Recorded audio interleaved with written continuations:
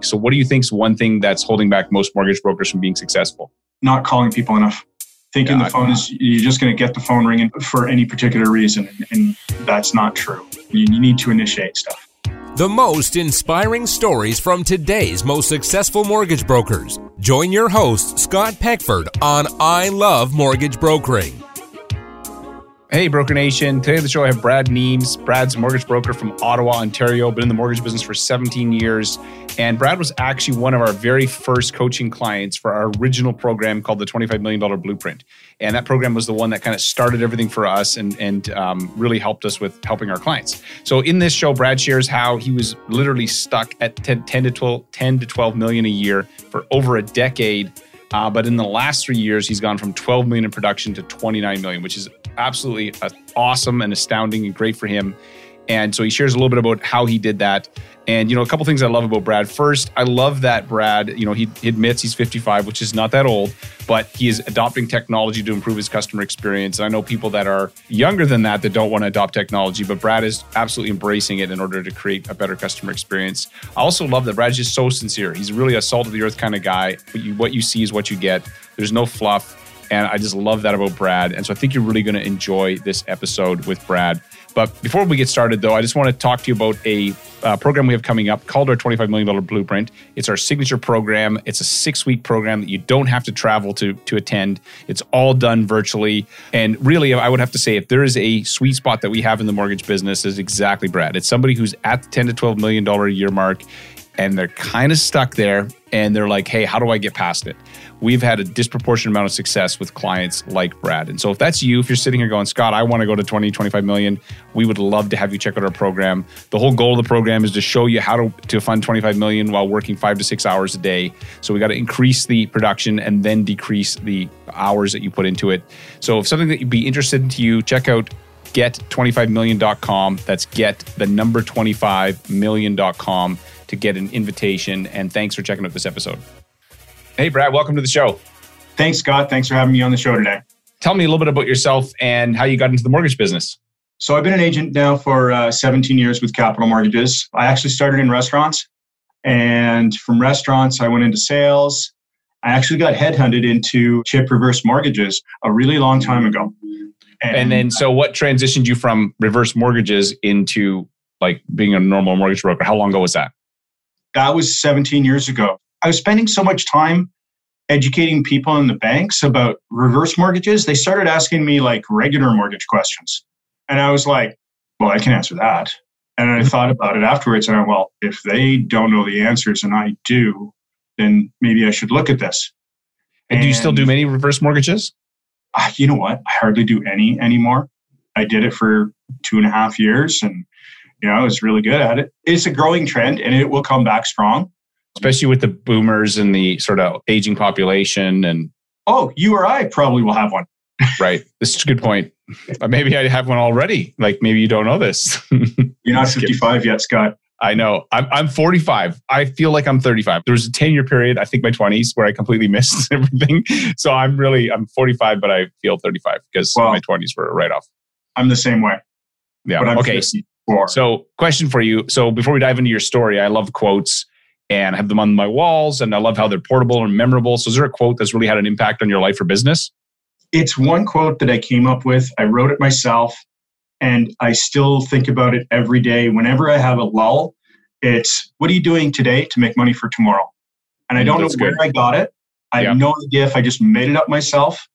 But what are you doing today to make money for tomorrow has been classic in everything I think about. And then, so give me an example of how you've applied that or how that quote helps you stay focused on growing your business. Well, it's really easy. You get a lull in the day and all of a sudden you go, wait a minute, I'm not working very hard today. Maybe I should find something to move forward on or do some planning or book some meetings with clients or realtors. Gets me focused again. Right. Okay. Being a mortgage broker and being in business, there's always failure, but there's looking back, there's always a lesson in the failure if you take the time to look at it. So can you share something that you failed at and then the lesson that you learned? It wasn't really a failure. It was more of hitting a plateau and not figuring out how to break through that barrier. And I was a happy guy, making about 100 a year. Life is good. And then I started watching people pass me. And I realized that I was being complacent. People that would have been in the business shorter period than you? Like, yeah.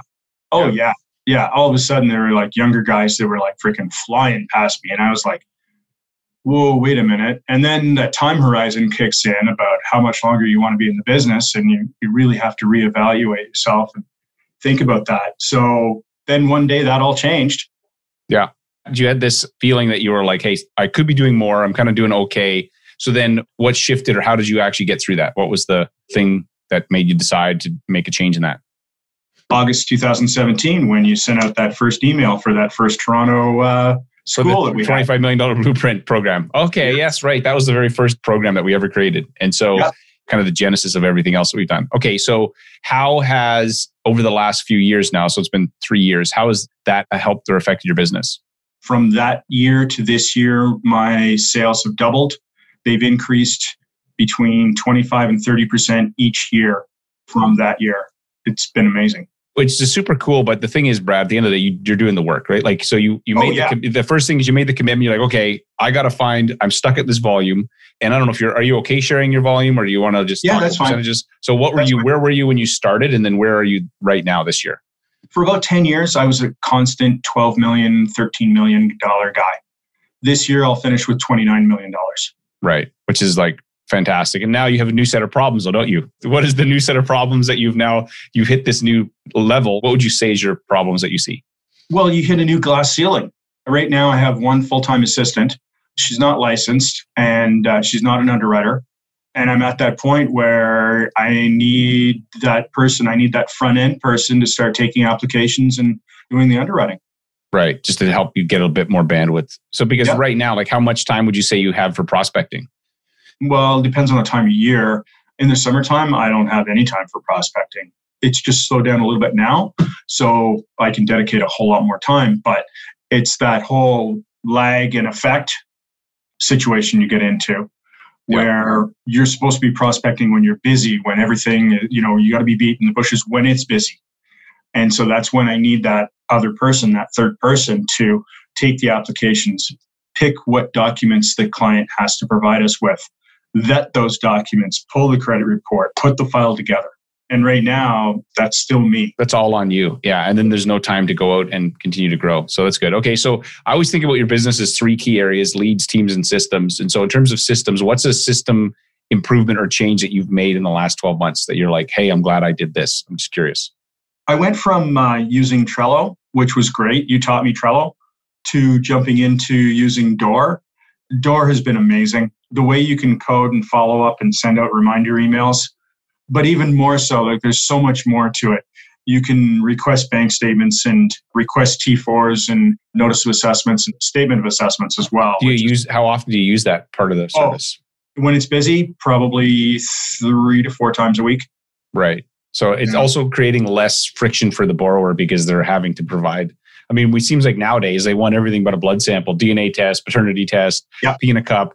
And so if you can reduce some of those requests, it makes the loan process less onerous for the borrower, right? Cool. Because when I hit them with that list of 20 different documents, and sometimes it's higher, they immediately back off and they go, oh, I don't know if I want to do this. But if I can remove some of that pain, if I can make that stress go away and reduce some of those objections by just authorize this and you'll be fine. And so by doing that for bank statements, by doing that for the CRA documents, it really takes a lot of pressure off the client. Yeah. And people don't realize I think if you just put yourself in the borrower's shoes, you're always going to, whatever that process is, whether you use something like Door or other services, just reducing the friction is good for your borrower. That's good. Okay. So what, in terms of like your sales process, so what have you in the last year changed or improved in your sales process? Well, with Door, you get to do a lot of automated stuff. You get to put in a lot of reminder emails. This podcast brought to you by Door. No, just kidding. I know. But, they've been amazing. And I bug Ali all the time, can you make it do this? Can you make it do that? I don't know. Just all the other, like using Calendly, using Lender Spotlight, all the digital tools that we can use. Purview is a big one that I use a lot too. I'm on Purview probably 2 to 3 times a day. What problem is it solving for you? If somebody's listening to this going, I don't really use Purview. What problem is it solving for you? Well, someone says their house is worth, say, $600,000. And I'm like, I don't know about that. Yeah. This is a verification of something that's more reasonable.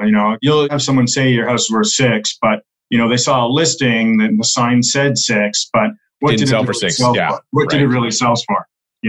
Maybe it sold for 5, and like that's a tool that I can use. Because one of the worst things you can have happen is, say you're doing a refinance for a client and you don't have an accurate number of what the house is really worth.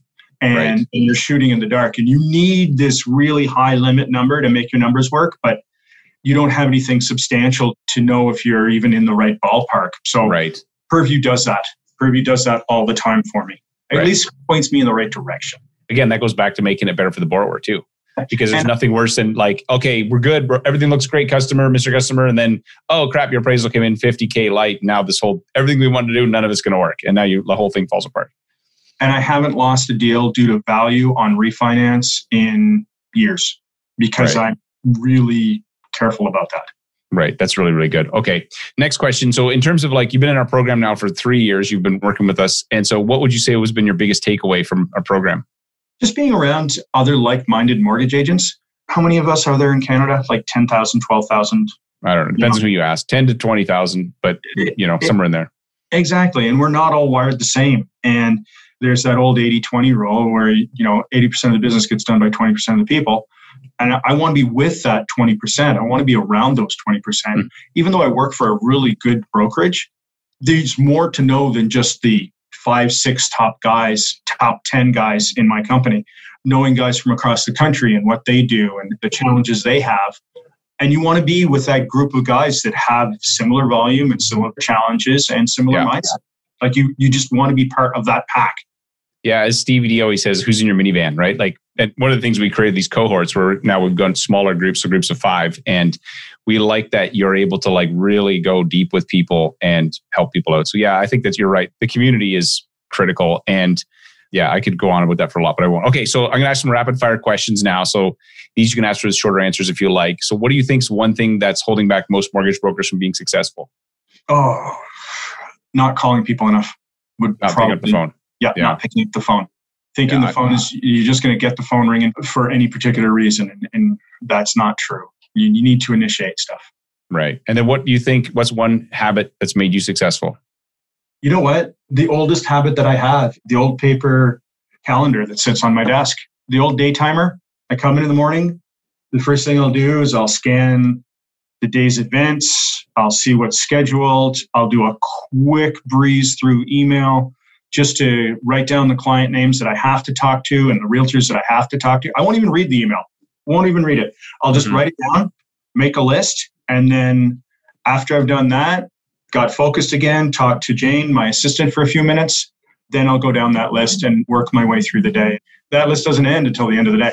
But there's something about writing stuff down, and for me anyways. Even though you've gone way more tech, you're talking about the tech stuff, Calendly and Door and digital, but you still use it as like your anchor reference point to keep everything on track. You have to, because it's so easy to click off an email. I had a client 2 weeks ago. He sent me 2 concurrent emails, one again yesterday. I forgot to write his name down on the calendar. And Nick's like, hey, did you forget about me? And I'm like, damn, yes, I did. Because I did not write his name. Yeah, it broke your process. And then all of a sudden, that's where people fall through the cracks. So that's good. Okay, so do you have an internet resource software program other than Door? You talked about Door that you find that makes your business more successful? There's Lender Spotlight, the search engine tool. Gets you pointed in the right direction for rates and your deal and whatever we're going to do it that way. But Calendly is amazing. The one that I like the most, and it's another pat on your back, the VIP emails. The VIP club is amazing. I spent an hour and a half this morning responding to a monthly email went out today with the question. And it was a really generic question about, do you have any questions I can help you out with? And I had at least 15 to 18 emails that I just answered over the course of the morning. Some of them wanted to know about what's happening in the future. Someone wanted to know about what's going to happen with rates. Someone wanted to know what their house value was. Right. So but you're having conversations with your database on an ongoing basis that's being triggered by email. And these are clients that have been around for I didn't just do this mortgage. These are clients that I funded, say, 2, 3, sometimes 4 years ago that I'm touching again on a monthly basis. And they're asking me the occasional question. And I didn't always answer the questions a lot, but this morning was a bit of a revelation in the fact that it's like, holy shit, I need to respond to every single one of these. Right. Which is why you need more help so that you can actually, because that is actually business development, what you're doing there. That activity is business development, right? Like, yeah, because when that VIP questionnaire thing goes out in, say, May, June, July. Yeah. You don't do it. No. I'm not doing it. But one of two things here. One, either you do it or eventually you train somebody to respond for you. So like over time, you could have somebody who responds to a lot of those for you and it's still creating the same, somebody's nurturing it for you. And okay, so if you could recommend one book for our listeners, what would it be? And not a cookbook, because I know you're a chef. So not a cookbook. Not a cookbook. No, not a cookbook. I started reading Who, Not How last week. And, 10 pages in, you're looking at the pages going, oh, wow, that's really cool. So I haven't had a chance to get back to it, but I'll probably finish that book off in the next week. Yeah, I love that book. If you're listening to this, like that is a book you should go buy. And as a creative entrepreneur, it is like, you just like, oh my gosh, the whole world becomes possible because you're not thinking about how am I going to answer this or solve that. It's like who, right? Even back to the VIP thing, who can get back to my clients for me?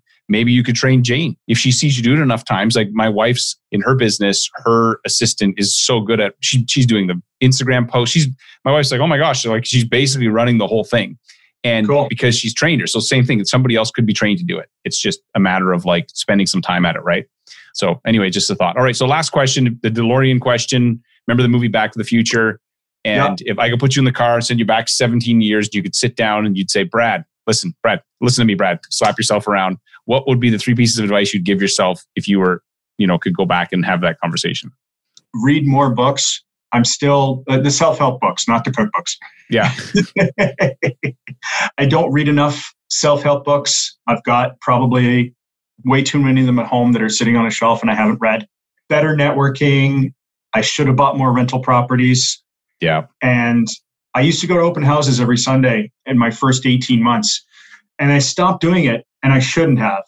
I stopped doing it because I came across just a string of poor salespeople. Yeah. And I didn't see value in what I was doing. And if anyone's new out there, if you're having trouble getting a hold of realtors, if you don't know where to start and you don't really have any direction, just drive around on a Sunday and talk to a realtor. You never know what'll happen. You never know. Exactly. And I guarantee you a lot of those people that you went and meet, I bet you a lot of them aren't even in the business anymore, especially if they weren't good salespeople. Yeah. So, right, like 17 years later, a lot of them are like, oh my gosh, this is like, so don't take it personally for sure. That's really good advice. Okay. So where can people find you online? bradsmortgages.com. I'm on Facebook, Instagram, Twitter. All you have to do is type in Brad's Mortgages and you'll get a page or two of me. Well, man, hey, thanks for spending some time with me today and sharing your story. And brother, when we can travel again, I definitely will be coming back out to Toronto and I want to hang out and go for Italian food. Italian food again. Absolutely. Yeah. Absolutely. Okay. Thank you again for doing all this, Scott, because you don't realize the impact that you have on the people that you've taught over the last 3 years. You do. I know you do. But at the same time, where would we be? Maybe some of us would have been able to improve ourselves, but not to the degree that you've helped us out with. Right. Well, hey, thank you, man. And at the end of the day, I'm always going to say this. You did the work. You showed up. You kept showing up. And if you don't show up, it don't work. Right. So good on you for that, brother.